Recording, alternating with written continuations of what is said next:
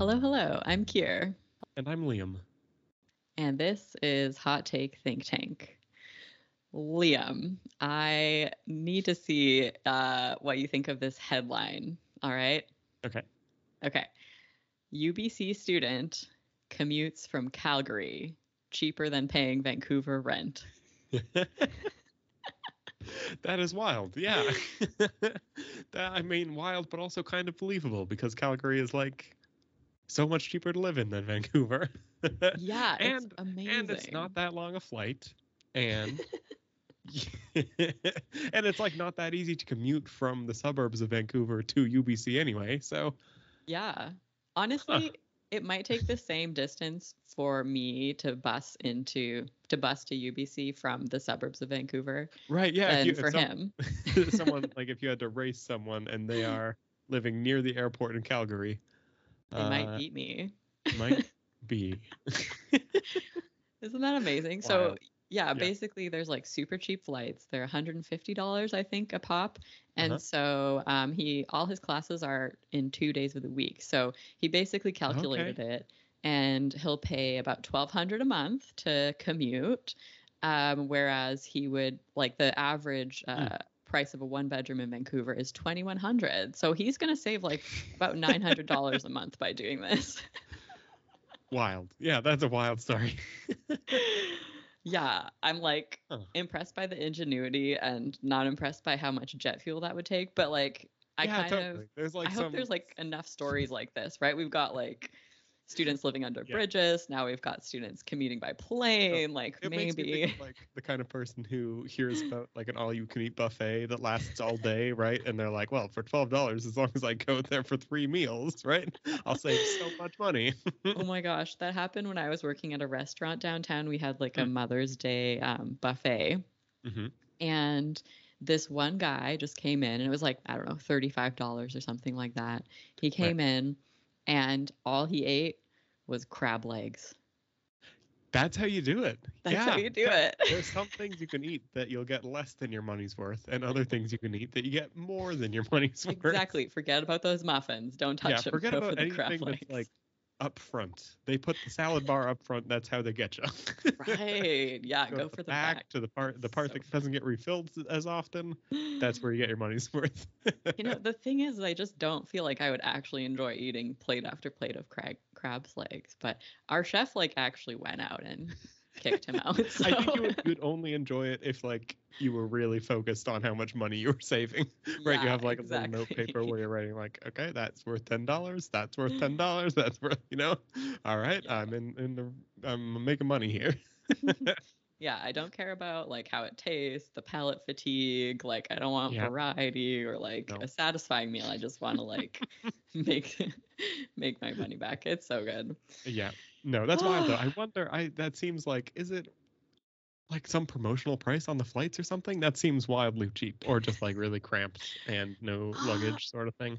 I mean, I think the airlines are just their pricing is so absurd. Like it doesn't actually correspond with like the cost. Right. It's like Well, this but like they must Byzantine thing. somehow run a profitable business at the end of the day, or at least marginally so. Well, it's very marginal, and yeah, they have lots of tricks to and various strategies Right. to try and get it back. But they do offer like these really, really popular routes. They will Mhm. totally do, Right. Like sort of yeah, lost less leader than. thing. Yeah, yeah, Yeah. and Like I'm sure they JFR. also have like business class probably on those planes that Mm. helps even it out. But Right. Huh. so yes, Well, props to that kid. yeah, exactly.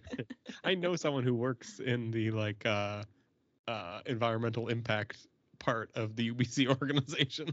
I wonder what Oof. he's thinking reading that article. Like they're all focused on like getting solar panels and renewable energy and all that, promoting e-bikes as a way to commute to school. He's probably Yeah. not psyched to hear about someone flying to school and back every week. Well, then the news reporting on it might give a couple more people an idea, but Yeah. oh well. Huh. So yes, the breaking news is that Vancouver remains unaffordable. Right, but that's not that's not what we were supposed to be talking about. We're supposed to No. talk about last week's Kier here article. How to spot a Yes. Crybully. How to Another good one. spot a cry bully. Yes, yes. It was fun to read. Read. That's silly. I wrote it. It was also fun Right. to read, but I it was fun to okay. write. But yeah, it was kind of nerve-wracking. Like I feel like my heart Hmm. was pounding a bit extra this week, Oh because yeah. it's a bit of a controversial topic, I guess. Or like Sure. if a crybaby reads it, they're gonna be really mad at you. So Right. And they're maybe the kind of person who like knows how to mobilize a movement against you. that's what they do. That's the idea. But nothing Yeah. like that yet that I've heard of. I didn't see any. I don't know. You seem to be okay. No Knock pitchforks in the on wood. background or anything. Yeah, yeah, the mob has not yet arrived. Maybe they're still organizing Hmm. themselves. Um, yeah, but I think you expressed some curiosity. Right up top, you say, since a local organization is currently under attack from false allegations of a social justice nature, and then you do not expand on that. You just move right along to the next point. So we'll get to your other points, but can you tell us about what's going on locally? Something's happening that made you write this article. Yes, I can. I feel like I was like unsure about whether to get into it or not in the article Sure. because it's sort of like, oh, is it good to draw more attention to it, or is it like more beneficial to just Yeah. not do that? Well, and But I feel like you usually write about bigger ideas and you don't want to get bogged down on the details so much about like a it's specific true. instance of something you're trying to write broadly about. But Exactly. And that's what yeah, the podcast is for, maybe. there we go. Yeah. And I just never would want to like instigate any type of mobbing, right? So I don't want to Totally. like target a particular person, which is part of why I try and usually write one level up from that. But Yeah. yeah, this was the Vancouver Dyke March basically posted on Instagram Mhm. about false allegations that had been recently made against them. Sure. And I do have some friends that are involved. And so I kind of, it was shared with me who the person making the allegations is. I'm not Hmm. going to name that person because I don't want it all to Sure. send people Mhm. in their direction. But it is actually someone who has fabricated things that I have said in the past. Oh, interesting. So not personally credible to you so much then. No, no. And like I think this person like over the years more and more and more people are realizing that Right. like once they decide they don't like someone that they just do everything possible to ruin them. Right. So Hmm. it's happened enough times that I'm not at all like conflicted about what's happened here. I do Yeah. 100% believe the Vancouver Dyke March that the allegations are false. Hmm. Um, and the allegations are like, oh, that they're turfy, that they took too Right. long with the Palestine statement, which is funny because they're a nonprofit that puts on an event. I think it's in June every year. So they Right. don't like meet in like October or November, right? Like, Right. Yeah. Well, and like it's weird the sort of demand for every organization to issue statements on all of these sort of issues. Like right. I saw like a headline that was like that Kraft has like a um an advertisement for the Super Bowl that's like about anti-Semitism, Mm, which seems weird for Kraft, the right. like cheese company. I don't know. It's just it's sort of it seems a little absurd, the idea that people and organizations can get in trouble for not talking like because there's just so much Hmm. that happens in the world. It's like Right. how Like, off like how yeah, many things do you have to denounce every day? And like if you exactly. denounce some but not others, are you like implicitly endorsing the others? It seems I like an mean, unwinnable yeah, game. you can literally give yourself OCD like Hmm, by trying to totally. like say all the right things all the Yeah, time. yeah. Trust me, I've tried. Yeah, It's scrupulosity. Have you heard that term before? It's like a ah, specific kind of OCD that's about like being morally righteous. uh-oh. Usually in the context like of religious OCD, where it's like Right. worrying that God's going to see your thoughts and you're going to think the wrong thoughts and you are very obsessive about it. Hmm. But yeah, some of the things you write about make me think of scrupulosity, where it's like, this like you could get into such a panicked mood about like making sure that you are denouncing absolutely everything you need to denounce.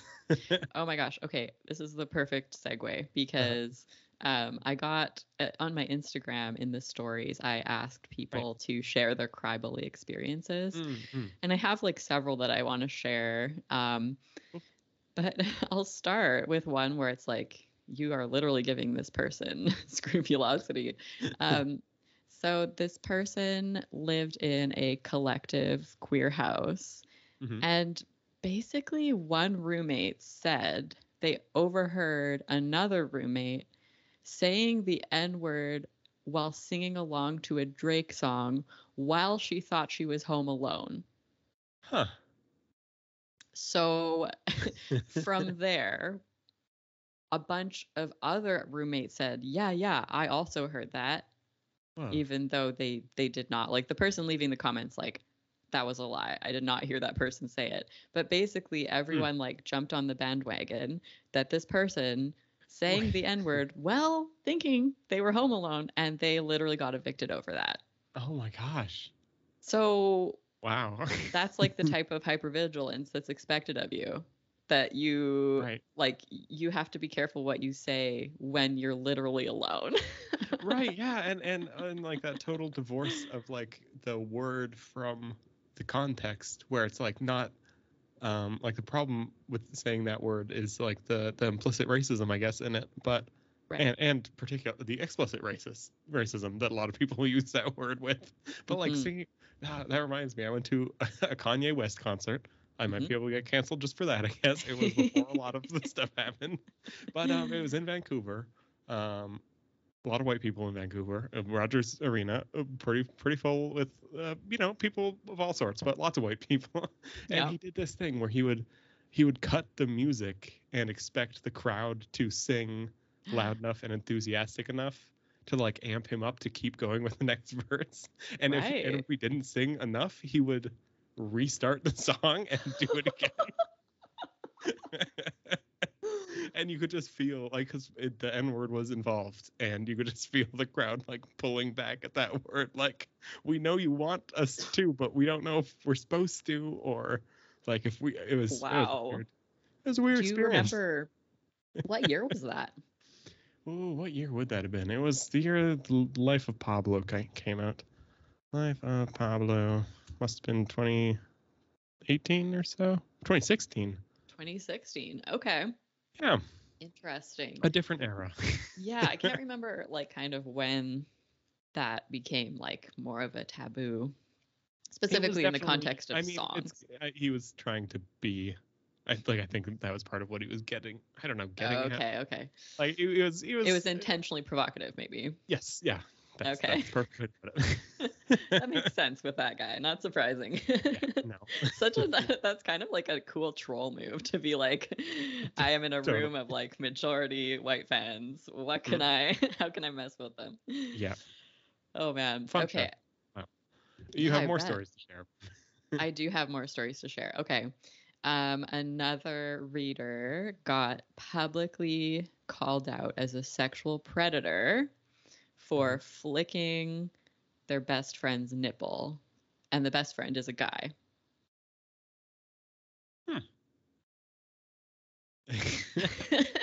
Okay, that's a weird one. It's I terrible. Can you imagine like that literally people in your city have been told that you are a sexual predator and that is right, what it is based on? right, totally. Like that. That's not what people think of when they hear those words. When you hear Exactly. someone's sexual predator, you're not like, oh, that person probably flicked someone's nipple one time. Yeah, Yep. that could mess up trying to meet anyone if your reputation precedes you, and that's how your reputation is being framed. Huh. Yes. Yes, it could. Hello, this is Editing Kier here, interrupting. I just wanted to let you know that we made a couple of edits to better maintain the anonymity of the writer of one of the comments that we discuss. But our editor, Laser, does such a good job. It's so smooth. I don't even think you're going to notice. Okay, back to the show. There was another one where someone got forced out of a restaurant job for being unsafe. Mm-hmm. And the unsafe thing was that they wore like hippie like festival clothes, and that they had The hairline. and they actually totally changed their hair and changed their clothes, but it wasn't enough. They still had to be fired. Huh. Interesting. Mm-hmm. Editing Gear is back. Just wanted to clarify that this person did not get fired from the restaurant, but their schedule was changed, and then they were moved from front of house to back of house, and they decided to quit after that. Okay, but here's the one that like outraged the most people. I got so many messages just being like, what? Okay. I'm going to read this one verbatim. So this is a quote. When I was an undergrad, a male student asked me out. I said, no, sorry, I'm a lesbian.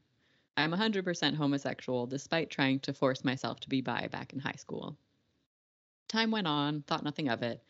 The next year, he came out as a trans demigirl, still not entirely sure what that means, and put me on blast on Facebook for the rejection, saying that lesbians love all women and homosexual lesbians are genital fetishists and that we need to unlearn our trauma. Somehow, I was supposed to know that this male person did not truly identify as male, even when they did publicly identify as male at the time, and my rejection was deeply invalidating.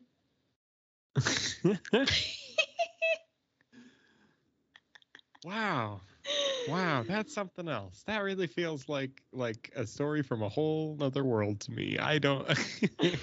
What was you were using the term homosexual lesbian? Yeah. Those are the genital fetishist lesbians who. Apparently, yes. Yes. And demigirl is also a new one to me. I mean, I know like a demi means like half, like Hercules is a demigod. Mm-hmm. So I suppose a demigirl is like a specific non-binary option. Yeah, I mean, if I had to guess, I don't know what this person means by it, but if I had to guess, that might be like a trans person who's not going to like medically transition. Okay. I don't know, but that's what I would guess hearing a trans demigirl, right? It's like, I'm kind of a girl. Maybe I can like skip the surgeries or I don't know. Yeah, right. Well, and maybe I can like, rewrite history a little bit and feel better about this awkward interaction I had. It's so like, oh my gosh. First of all, you would need to be literally clairvoyant to avoid this one. Yeah, I don't know. It's like all of us have, or many of us anyways, have been like spurned. Someone that we like didn't like us back. And you can have, like, I've had the craziest like inner monologues about it, right? Where I'm just like, oh, like this is why that happened, or this is what's wrong with that person. And if they like, why would anyone ever not want to date me? That's cruelty or whatever, right? But it's like, it's okay to have those thoughts. It's okay to like yell them into your pillow or write them in a diary. But to like publicly call someone out who didn't want to date you, especially with all the context of this, is just like, it's so unhinged. It totally is. Well, and it's like you fall into like contradictory territory so quickly, because it's like, is that not like a really uncomfortable and coercive thing to do, right? To when someone rejects you, no means no, right? You're not supposed to. It's so weird. Well, and I feel like it does get at a bit like the thing I found so interesting about your article, or about like the idea of crybullies. It's this idea that it's like an unintended consequence of the like movement to try and like believe victims, right? And it's like, I think that is a movement that's very justified and good. I don't think that the previous baseline of like, well, only if someone's convicted of a crime should we punish the perpetrator, right? I think that was like a line too far in that direction. And so it's like, let's redefine these social interactions and say like, by default we should believe victims, which I think is probably good, but it has a side effect of anyone can tap into that new like social capital that exists, right? It like, it enables this thing where it's like, if you say that you are the victim of racism because your roommate said the N-word while singing along to a song in the other room, then like you can tap into this like power source that was previously like unattainable, right? Yeah. And so it's like this the cry bully phenomenon feels like a a side effect of something that was good, but it's like if we don't talk about the negative aspects of a change, then there's like no plan to mitigate those negative aspects, right? And I feel like Yes. that's what I love so much about the article, right? It's like how to spot a crybully. It's like you're not arguing like that we should believe victims less. You're Mm-mm. saying like here, here's a problem with that whole way of thinking. Let's just address that problem, right? Like let's keep our eye out for this sort of thing so that we can keep believing real victims Yeah, yeah. and keep an eye out to not let the system be abused by other people. Yeah, absolutely. Absolutely. Like, I think that's the thing. A lot of times, if you're writing about like a particular, say, like loophole or, yeah, an unintended consequence Mm, of a certain change that's been made, people think that you like are throwing out the whole change, right? That you totally. don't support, like I don't support like believing survivors or whatever. Mm. Um, but that's silly. Come on, like we can be a little smarter than that and realize that like it's possible to be like, yeah, like maybe that's a good default overall in general. Maybe Yeah, that's the way to go, but that doesn't mean that there aren't going to be weird side effects or like unusual use cases or whatever that like totally. are worth talking about, because people also wrote me in saying like, I lost my job, I lost all my friends, I almost lost my life. Like, Right. people, like, these false allegations can like literally like ruin people's lives like Totally. and end their careers. And it's absurd to me to think like, oh, like we need to do so much to protect this progress, like to the point that we have to pretend that this isn't happening and Right. like tell people it's not happening to them when it is happening to them. Yeah. Well, it's like uh, it feels like a very like a perspective you'd take if you felt like your position was weak, like that the Mm. idea of believing victims is like a fragile thing that needs to be protected from any criticism. Whereas I feel like it makes it stronger and like more sustainable to let criticism come to your worldview and to like incorporate it and to improve the way you think of things and the way that you act based on that criticism, right? It's like Mhm. not all criticism is going to be valid, and if it was like, this is so common, we need to go back to the old ways of relying entirely on a criminal justice system, that would be absurd. but Mhm. like but you can make the it's like you can use criticism to help adjust so that you are less liable to be criticized, right? It's like that's the point Right. of constructive criticism, right? That's the term.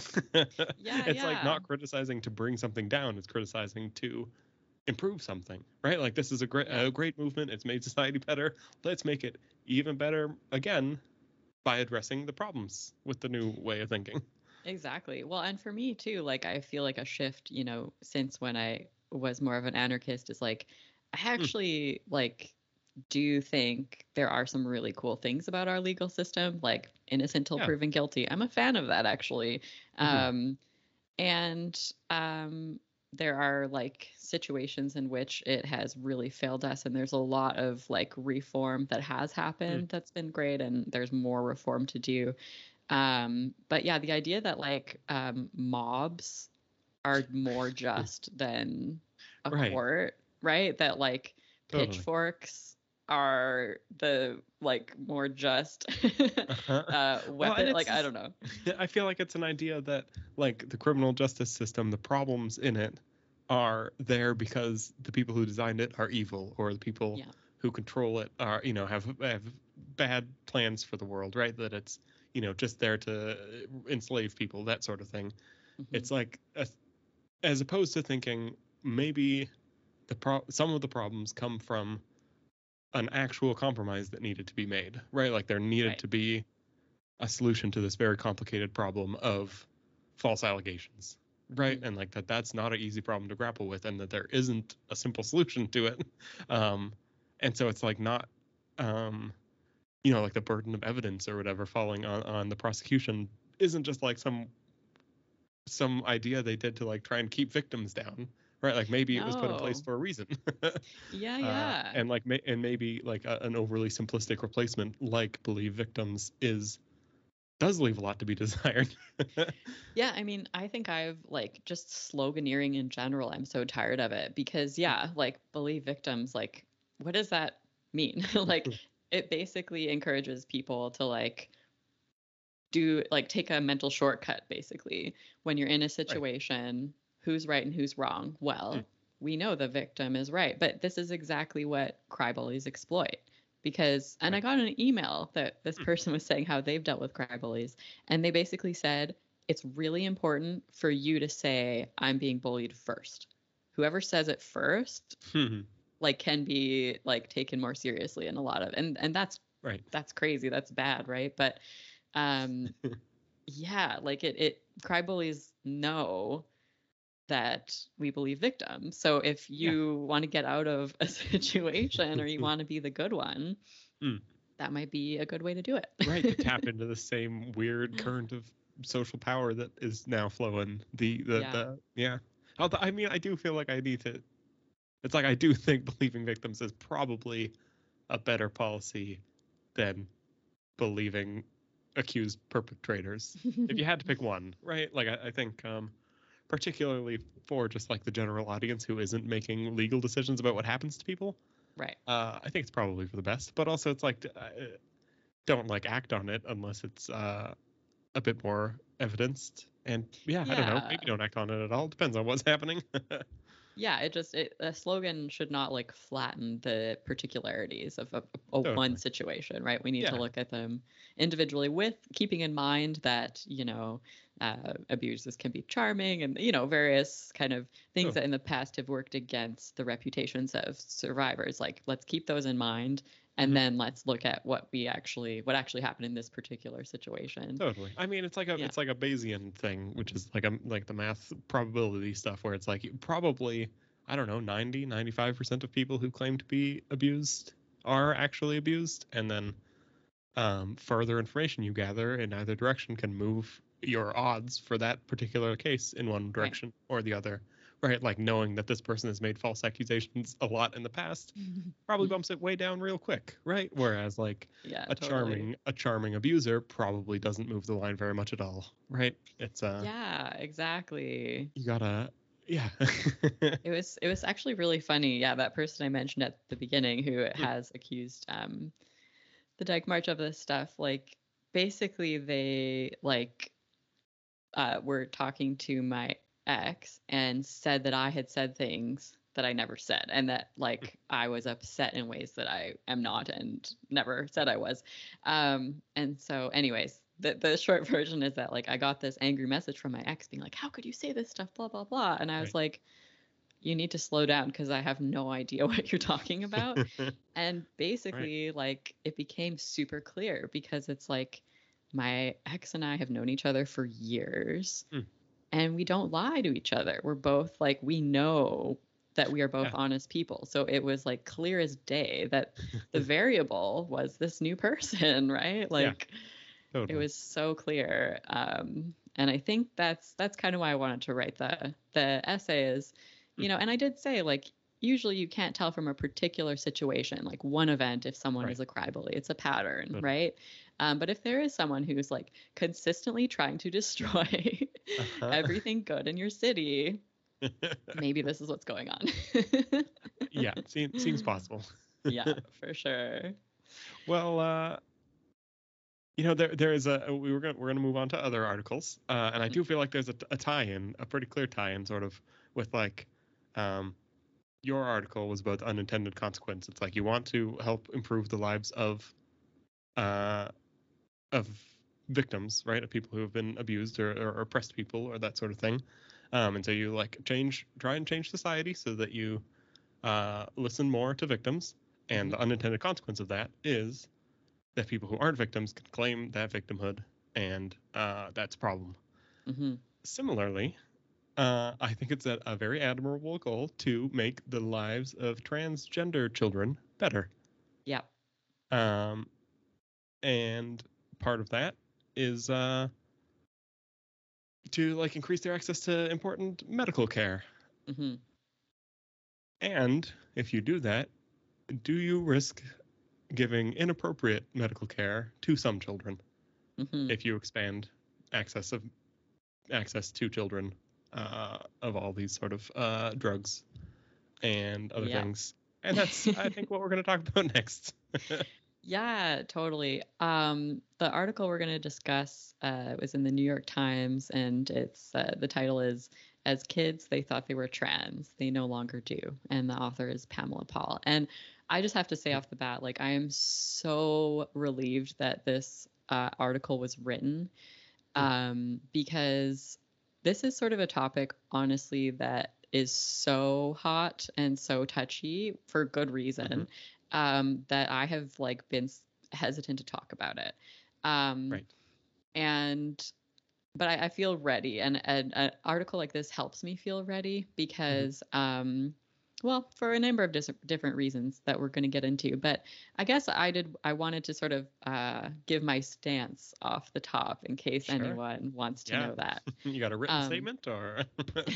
I did honestly take some notes. Yeah. Cool. Yeah.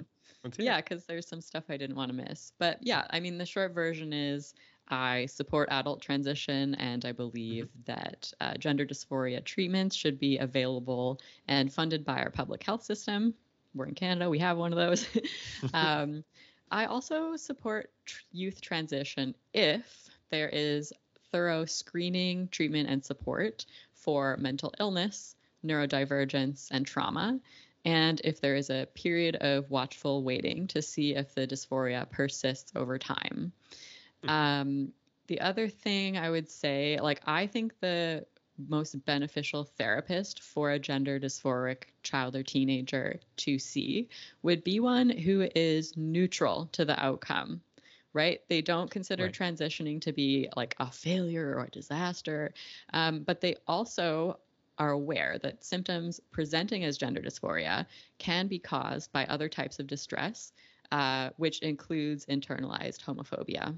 Mm-hmm. Um, so I think there are just trade-offs, right? There are trade-offs to puberty blockers. There's trade-offs to hormone replacement therapy. There are trade-offs to surgery, Mm-hmm. and I think I think like questions around, first of all, informed consent. Does someone have Mm-hmm. all the information to make the decision? And secondly, like, are they cognitively mature enough to make decisions that are permanent and irreversible? Like, Right. those I think are like really worthwhile questions to talk about, and they're not settled. Yeah. Interesting. Yeah. I do. I was wondering because I knew we were going to be talking about this, and it's I think we feel similarly that like it's a bit of a it feels very hot button and like a bit uncomfortable to talk about. And I was trying to think of why, and Mm, I think what it comes down to for me is that I feel like there's this like that things that are seen as innate. There's like an agreement that we shouldn't discriminate based on those things. mm, Um, Whereas things that are choices, I think, are uh, there's less agreement, shall we say, about mm, whether or not you should discriminate on people's choices. And just in the headline of this, as kids they thought they were trans, they no longer do, sort of gets at that dichotomy, and I feel like uncomfortably puts it in some ways into the choice category in a way that feels a little scary, right? Because it's like I mm, don't think that there should be any discrimination against non-binary or transgender folks, but I don't know. It's just scary to even admit that like sometimes a kid will come out as trans and then change their mind because like mhm, the model of I don't know. In my head, it's like I don't know. It reminds me of like homosexuality, right? That it's like it's not a choice. It's something that some people are. Some people, everyone's on the spectrum somewhere, mhm. and that it's like not a choice, and therefore should never be discriminated against. Um, yeah, I don't know. So it just feels uncomfortable. It's Yeah, for yeah. sure. and there are sort of like competing narratives, like even about what trans means, right? You have like, Right. binary people that transition from female to male or male to female. Mm. And I would guess that those people are much more likely to want medical treatments. There's Right. also lots of people who consider themselves non-binary or gender fluid or whatever. Mhm. And some of those people want medical treatments, but many don't. And there's a real material difference in the group of people that like, Right. like I know the thing is like if someone like gets a hysterectomy, like, and Mm. they're no longer producing hormones naturally, like they have to take hormones for the Yeah. rest of their lives, right? So, you know, there there's like a permanency to those decisions, and Mhm. it is uncomfortable to talk about, because, well, for many reasons. But I think like one thing that's really awkward about it, like, is that basically people who detransition are Mhm. like largely shunned by the left, and Mm. it's really sad. It's something that really bothers Yeah. me. When I stopped being like so intensely into social justice land, one of the things I noticed was like just the absolute disgust that people have for people who detransition. And it's sort of like this like sad cycle where Mm. because the left is not willing to talk about detransition, the detransitioners who want to get their story out can only talk to the right-wing press. The Right. left-wing press doesn't even touch it. So Mm. then people point at the detransitioners and say, look, they've got this right-wing agenda, like blah, blah, Right. blah. Right. Why are they on Fox News or whatever? Exactly. And it's like they would happily they'd talk to anybody who wants to talk to them, but, we don't talk to them. So, like, Yeah. where are they supposed to go? And Mm. that's a real change in this article. Like, there are a couple Right. detransitioners that are interviewed, along with a variety of specialists. Right. Um, Right. And it's in the yeah. New York Times, not traditionally like a right wing mouthpiece. Right. It's like a, Yeah. I don't know, pretty down the middle lefty kind of paper, I think. Yeah. Yeah, Yeah. definitely, particularly in recent years. Hmm. Um, yeah. So, was there anything particular that you wanted to talk about in this article, or should we just sort of slowly make our way through it? Well, yeah, I think we can just make our way through it. That sounds good. Okay, cool. So, the beginning of the article, the first detransitioner that we meet, her name is Grace Powell.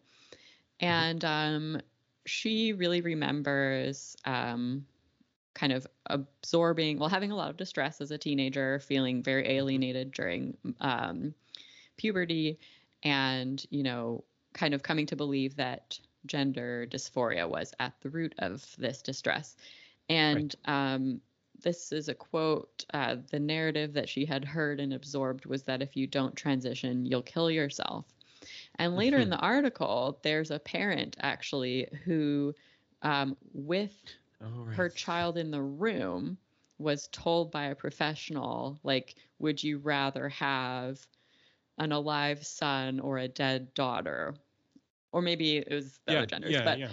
um, the point being, like, it's crazy because there's a phenomenon known as suicide contagion, right? Like, Yeah. I believe that is well established, and so there's a lot of care around how to talk about suicide and how not to talk about suicide. And the Mhm. idea to like put a parent or a kid in the position Yeah. of like, if you don't do this, you will literally die. Like, that is awful, and it also is not supported Yeah. by Right. the evidence that's currently Totally. available. No, I mean definitely not like as an all or nothing statement, right? It's Yeah, even if it is shown to reduce suicide rates, it's not 100% on one side and 0% on the other, right? Like exactly. it's well, and to just take a step back in the article, um, just it is I feel like of note that most teenagers feel uncomfortable in their bodies at some point because Mhm. puberty is like a weird transitional period for everybody. So it's there's something interesting I think about like taking a universal experience and like making it pathological or making it like an identifying feature. I don't know. I feel like you see For sure. like I like the videos. There was like a video I saw, and it was like a guy who had like metal sheets, and he'd shake them, and they go like wubba wubba wubba wubba wubba in like this satisfying way. But like the comments were all about like everyone who likes this video is neurodivergent. And it's Right. like one of those things where it's like, well, actually, everyone thinks it sounds cool, but like it Yeah. can become like I don't know, like something that people build identity around. And Mhm. I don't know, I could totally see that happening around, um, like having a trans identity. Um, For and if you're sure. feeling uncomfortable with how your puberty is progressing, or feeling uncomfortable with sexism in society, or all sorts of things, I feel like could be, um, made into content that is like, if you know, check these 10 boxes, you might be trans. Absolutely. I mean, that's the thing. Like, puberty is so distressing for so many people. And just that Yeah. time of life is like really conflict ridden for a lot of time. Like, I was Mhm. miserable. Like, yeah, Yeah. 14, 15, 16 was Uh-huh. awful. And that's like super common. And so, yeah, I think like one thing that the detransitioner Powell said that really stuck out to me Hmm. was that at no point during the medical and surgical transition did Mhm. anyone ask her about the reasons behind her gender dysphoria. Um, and so Right. I'll quote here, but basically, yeah, at no point was she asked about her sexual orientation, and at no point was she asked about any previous trauma. So neither the therapist nor the doctors ever Hmm. learned that she'd been sexually abused as a child. And so for me, I'm like, it blows my mind that Hmm. like basically gender care seems to have been like compartmentalized. Right. Yeah. This is totally what I have in my notes here. When you have a hammer, everything looks like a nail, right? And it's like if you Right. go into a gender clinic, Exactly. that's their thing, right? And then they That's what refer they you do. to the endocrinologist, right, who does hormones. And Hmm. it's like that seems to be the pipeline, that a lot of countries are developing. Um, Yeah. is like, we'll have these clinics and kids can go to them, uh, and that at this clinic we treat things around gender identity. Hmm. So, we don't treat things around trauma or poverty or sadness or malaise or depression or autism or anything else, right? It's like we're the gender clinic. You come to us, we help you with your gender stuff. And Yeah, it's like, but exactly. gender, I feel like, is part of such a complicated web of life and like finding who you are. And yeah, it's a weird silo, and I feel like it is a silo, and sort of like just integrating it more fully with other parts of the medical system might help. Yeah, yeah, that's kind of what, because I've been thinking like uh, I do know a handful of detransitioners in real life, Mhm. but in general, like a lot of the stories I hear of detransitioners who are really unhappy with the care they received, a lot of them are from the States, a lot of them are Mhm. from the United Kingdom, and I don't know if that's just a coincidence or Right. whatever, right? But I hadn't seen a lot from Canada. So that actually made me wonder. I was like, you know what? Maybe we're doing it Hmm. differently up here. Like maybe there's there is actual care, like mental health care is like incorporated in, or there's like more thorough Right. screening or whatever. Mm-hmm. And unfortunately, this article has an example from where we live, British Columbia, Right. Canada. Yeah. Hmm. So this was super illuminating to me. Um, because yeah, I'm like, am I just imagining a problem here? Right? Like Hmm. maybe Right. we do screen kids super well. And so Totally. I have no reason to be concerned because it's already happening. Yeah. But But no, we made it to um, the New York Times. Shout out. yeah. Yeah. So there is this trans man and registered nurse who used to work at a clinic in British Columbia, um, in like a treating gender dysphoric youth. Um, and he transitioned after comprehensive screening when he was 33. It Hmm. resolved his dysphoria. He had a good outcome and is happy with his transition. Yeah. Um, but when the gender affirming model, and uh, let's talk about what exactly that means after this. Hmm. When the gender affirming model was first introduced at his clinic, he was instructed to support the initiation of hormone treatment for incoming patients, regardless of whether they had complex mental health problems, experiences with trauma, or were otherwise severely unwell. That Right. was a quote. And it says Hmm. further, when he referred patients for further mental health care rather than immediate hormone treatment, he said he was accused of what they called gatekeeping and had to change jobs. This is a trans nurse. So Right. gender affirming care. Hmm. That is a particular model that is basically based on informed consent, right? It's like Hmm. you come in, uh, you tell us that you want access to this, we tell you the risks and benefits, and then you decide. And if you decide you want the treatment, we give it to you. Hmm. Um, and this is a response to a really like rigorous assessment that there were in earlier decades where like it was Right. incredibly difficult to transition medically and like basically like this is going to sound kind of crazy but like the doctor had to like decide if you would be like attractive after your surgeries and treatments, and if they didn't Wow. think that you could pass like they would might just deny you based on that. Right. Right. Well, and like the whole system, every step I assume would be set up to limit your right to be like, well, you Right, got to check discourage all it. these 100 boxes, and if you don't check a single one, you're out. And this Yes, system maybe is like a response to that old style of not letting anyone get treatment, or very few people. exactly. Yeah, it also used to require you to live for like a full year as the gender you want to transition to, and you can Hmm. imagine like that could be distressing like if Yeah. you have not physically transitioned at all, but you have Mm. to like Hmm. dress as if you had. So Yeah. I totally think there were issues with that, but I think basically the pendulum has swung too far in the other direction at this point. Hmm. I actually think that informed consent is a great model for adults. I think that that's Right. very Yeah. reasonable. Like Totally. we don't need to like be super like selective and scrutinize people incredibly closely if they're adults. Yeah. And some adults will regret transitioning as an adult, but we all Yeah. make mistakes or change our minds. So, Totally. Yeah. Yeah. When an adult makes that sort of mistake, it's sort of like, well, you were grown up. You could have seen this coming. I don't know. Like on some level, it feels like there's some level of responsibility that grown-ups have when they make decisions like that, right? And it's yeah. not sort of job of the state to prevent grown-ups from making mistakes so much.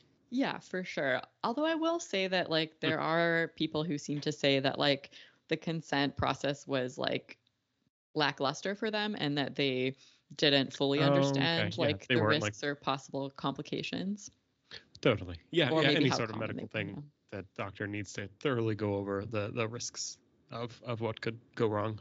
Uh, that makes Yeah. sense. Yeah. Yeah, yeah, absolutely. Like bottom surgery is like Mm. incredibly invasive, particularly for trans women, and that Mm. doesn't mean no one should get it, but like some people experience lifelong incontinence, right? Some people can never Right. have an orgasm again. Like so Yeah. yeah, like if you don't know that there's a possibility that those things will happen to you, right? Like Yeah. that's Oh, going to be totally. devastating if that's what your outcome is.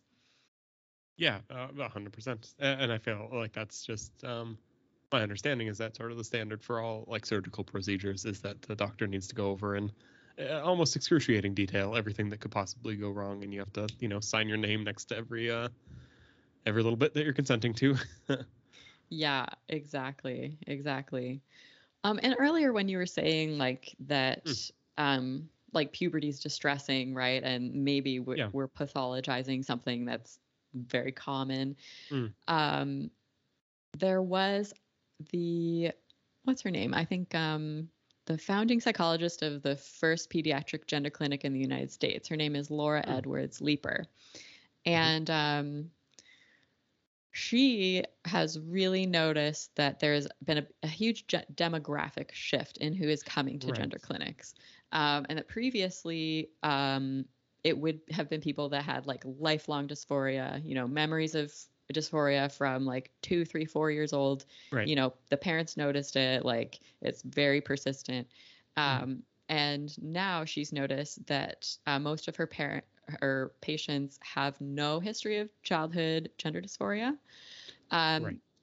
And also what I've heard is that it's way more biological women or cisgender women, or however you want to say Yes. it. Yeah. Yeah. I came across the same thing. I think for those Dutch studies that everyone talks about, I think was almost all um, uh, people with penises who didn't want Mhm, them anymore. mhm.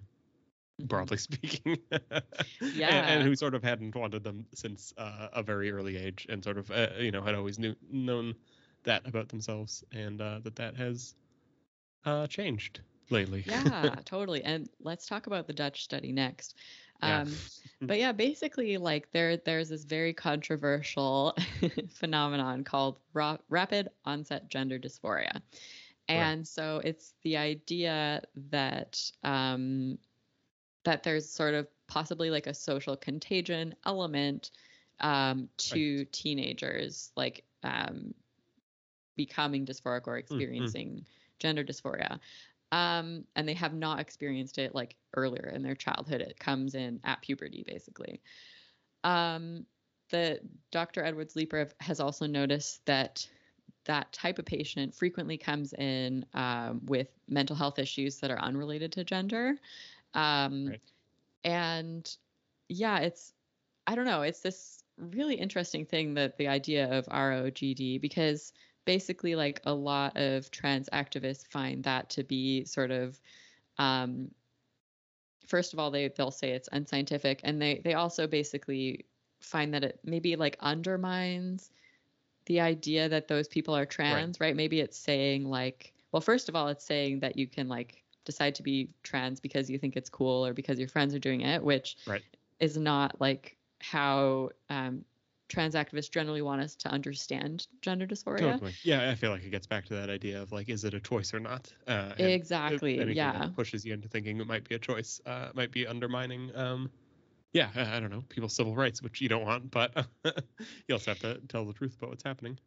Yeah, exactly. And one thing that was super interesting in the article was it was basically saying that like advocacy groups like suggest that news media like never use the term rapid onset gender Right. dysphoria. So it's basically there are a lot of efforts to basically suppress that idea and call it invalid and unscientific. But what's Right. interesting, and I don't actually really have a stance on that. I don't know.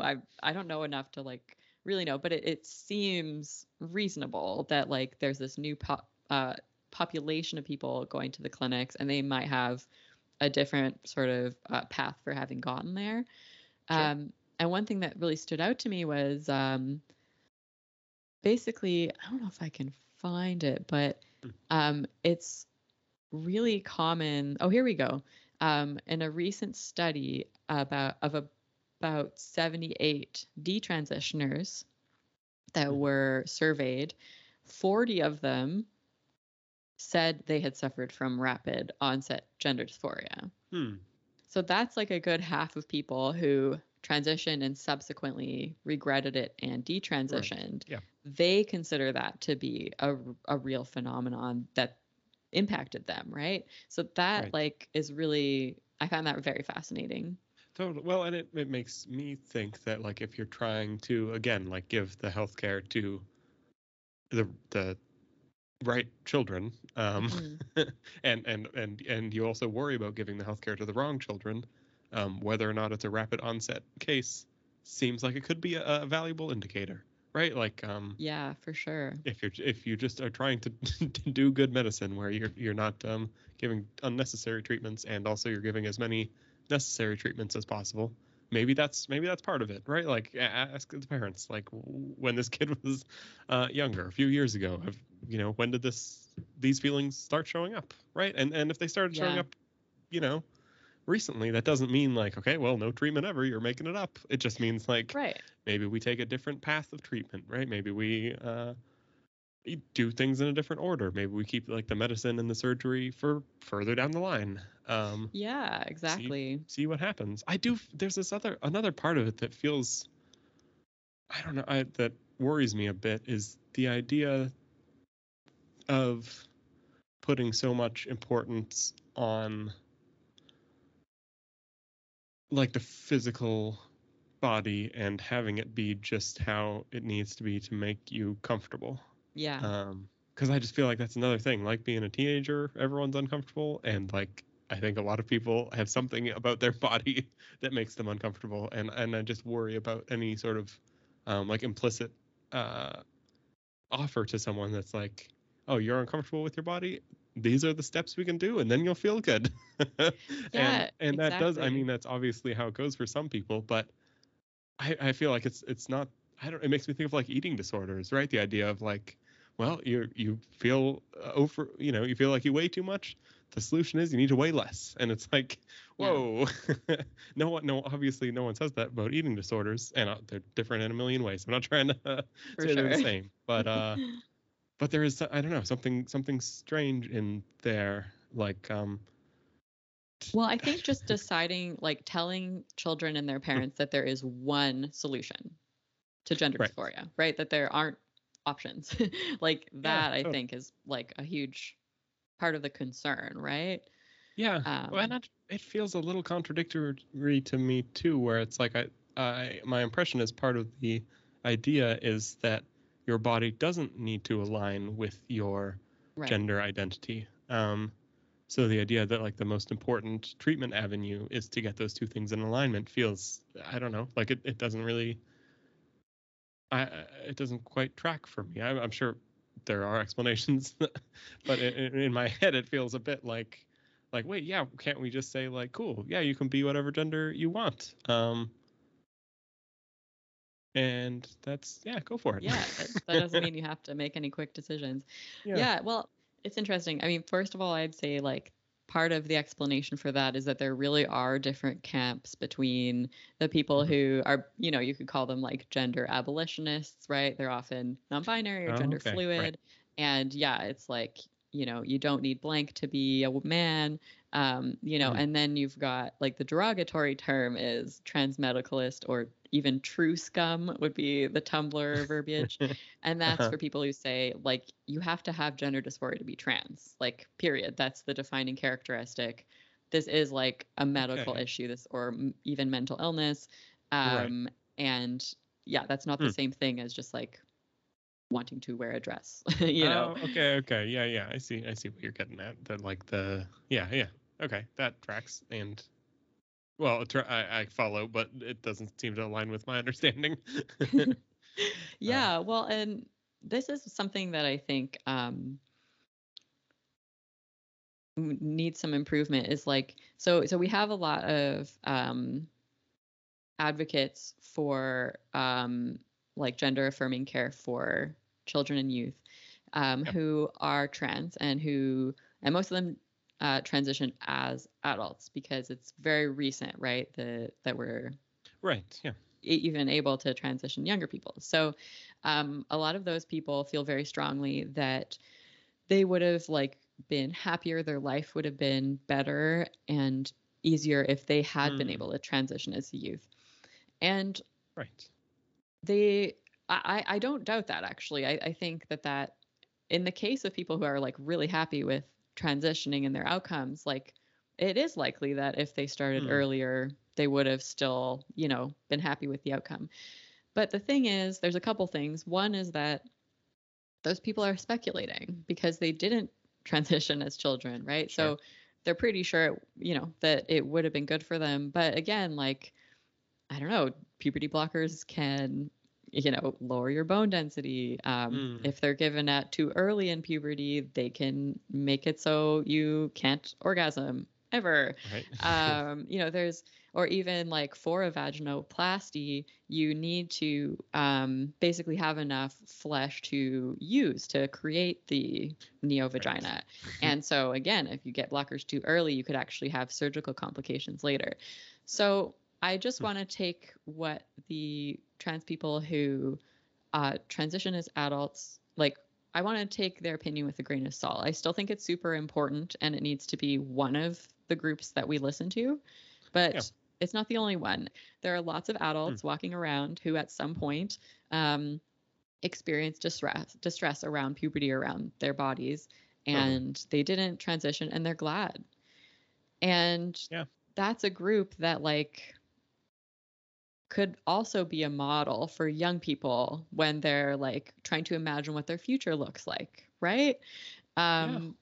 And that's a piece that I just feel like gets missed, right? Because there again, a number of people who desist or who detransition basically were scared to be gay, and they thought that like if they transitioned, then they could be in a heterosexual relationship, and that would just be like so much easier to go through the world with, right?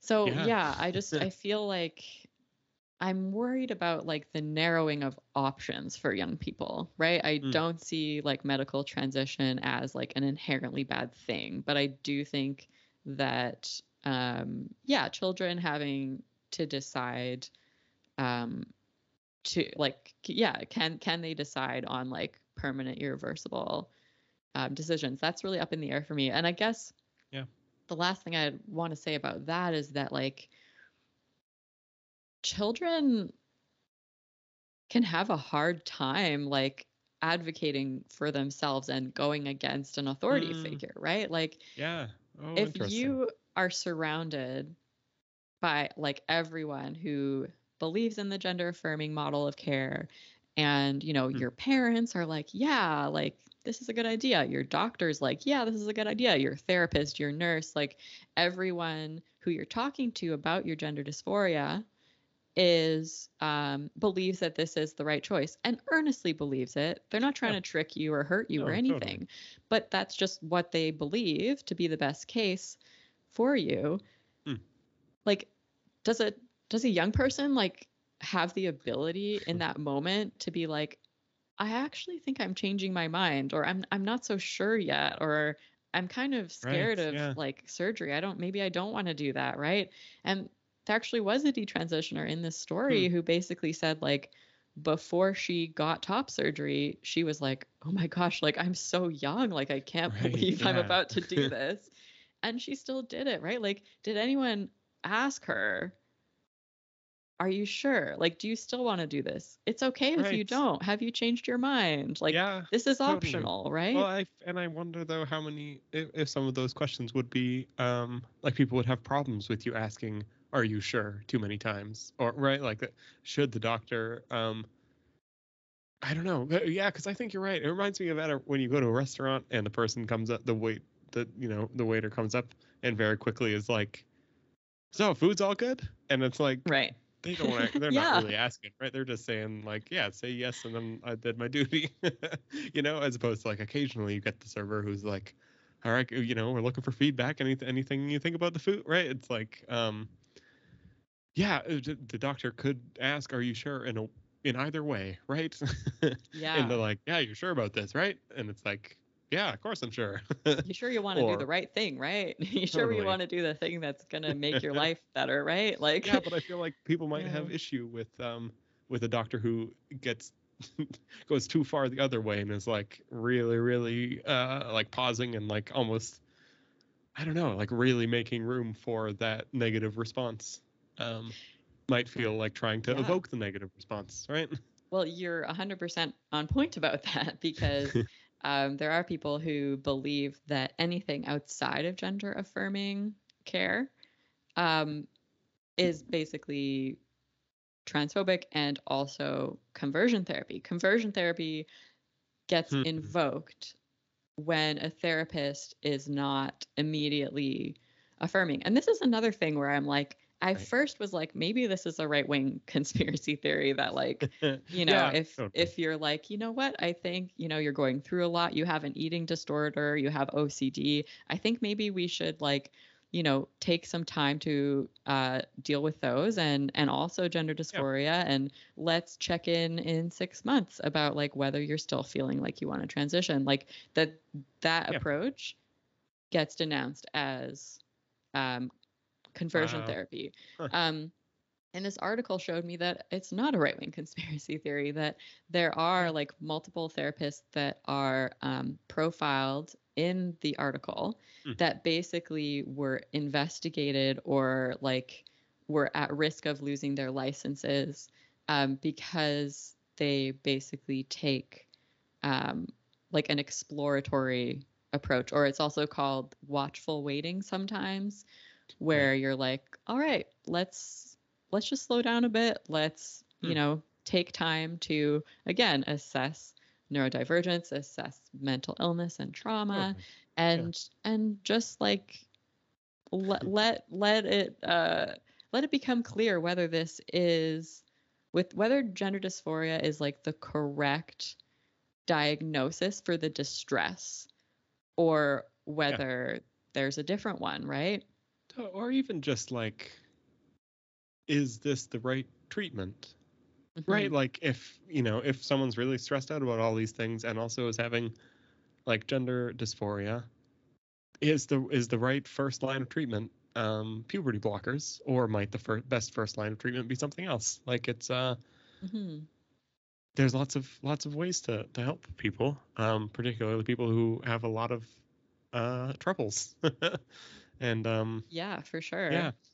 Well, and the Dutch study, let's talk about the Dutch study. So, um, this article was fascinating because somewhere in there it said like that it's basically taken as like gospel in the Right. US and Canada. Hmm. And in my limited experience, that is true. It's basically like the Dutch study tells us what we need to know. It's the Right. science is settled. This Yeah. is it's basically the study that's often used to be like, here is why the gender affirming model is the way to go, right?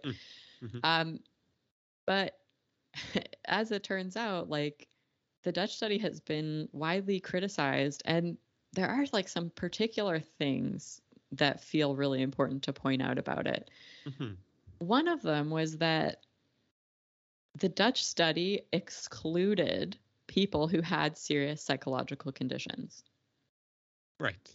So these young people that are showing up at these gender clinics who have an eating disorder, OCD, anxiety, depression, autism, ADHD, whatever, those Yeah. people would not have been eligible for the Dutch study. Right.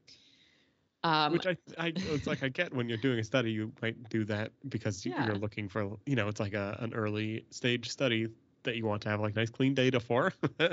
So you're like, let's make sure we're only studying this one symptom. Uh, Fair Totally. enough. Yeah, But that means you can only apply the results to a similar population. Uh, exactly. Exactly. And, there was no long-term follow-up with the study's participants. A number of people dropped out. Like, um, yeah. I guess some people think there are even methodological flaws and weaknesses with the study. Mm, And it is a study that is presented as like definitive. Um, and yeah, it makes it like, again, we're talking about unintended consequences, right? Like, yeah. obviously, children with gender dysphoria were underserved by the old model. I think that that's like pretty uncontroversial to say. Yeah. Um, Or not served at all, you could even say. or not served at all. Yeah, for sure. But I think like what's just so distressing, I guess, like being a Mm, leftist who has the concerns that I do, is just that it is like literally considered transphobic by a lot of people to like say what I've said today. And that like honestly really breaks my right. heart because like Yeah. I have tons, this is gonna sound like Mm. my one black friend thing, but like this is my community, right? Like these Yeah, are totally. like people that I've dated, these are friends, these are people that I care about so much. I mean, I guess I'll throw a little fun surprise in here, but like I was on testosterone briefly. I bound my chest for Mm, a while. mhm. Like I considered top surgery and decided against it. So it's like I don't know, like I don't Yeah. feel like a total outsider to this. And I also like I support the people who will be helped by these treatments to get them. Yeah. And I'm against like blanket bans. Of course I am, because totally. like those are extremely harmful, right? But it has just become such a heated culture war issue that yeah, I just honestly I feel nervous about putting this out. We'll do it, but you know, it's that divisive basically to even say that we lack evidence, you know, that we need Right. more research. Yeah. Hmm. Yeah, but I think we do. And I think that like if the left Yeah. starts like talking to and caring about detransitioners, like a lot of them, that's what they're advocating for. They Yeah. want better research because if you think about it, like they are like they're affected by trans care, right? Some of them, if they've like Yeah. had hysterectomies, they continue to need endocrinological Smart care. word. um Yeah. yeah, Oh, and totally. like the ones I know, the detransitioners I know, again, they have lovers who are trans and friends who are trans, and like there's no like they don't have like any political agenda to try and undermine trans care. They actually just want it to be better. Totally. And who wouldn't want that? Right. That's what like yeah, that's what can get so confusing about all this is it's like the thing I want more than anything else is like much more robust, Hmm. long-term, comprehensive research so that we can get it right more often. Right. So that we Right? truly know the best way to help people. Yeah. Yeah. Sounds good to me. Yeah. maybe that's where we end it this week, hey? I think so. I think that might be a good spot. Yeah, Yeah, so perfect. I got a lot Great off my conversation. chest today. Yeah. Yeah, I'm really Yeah. glad we did this.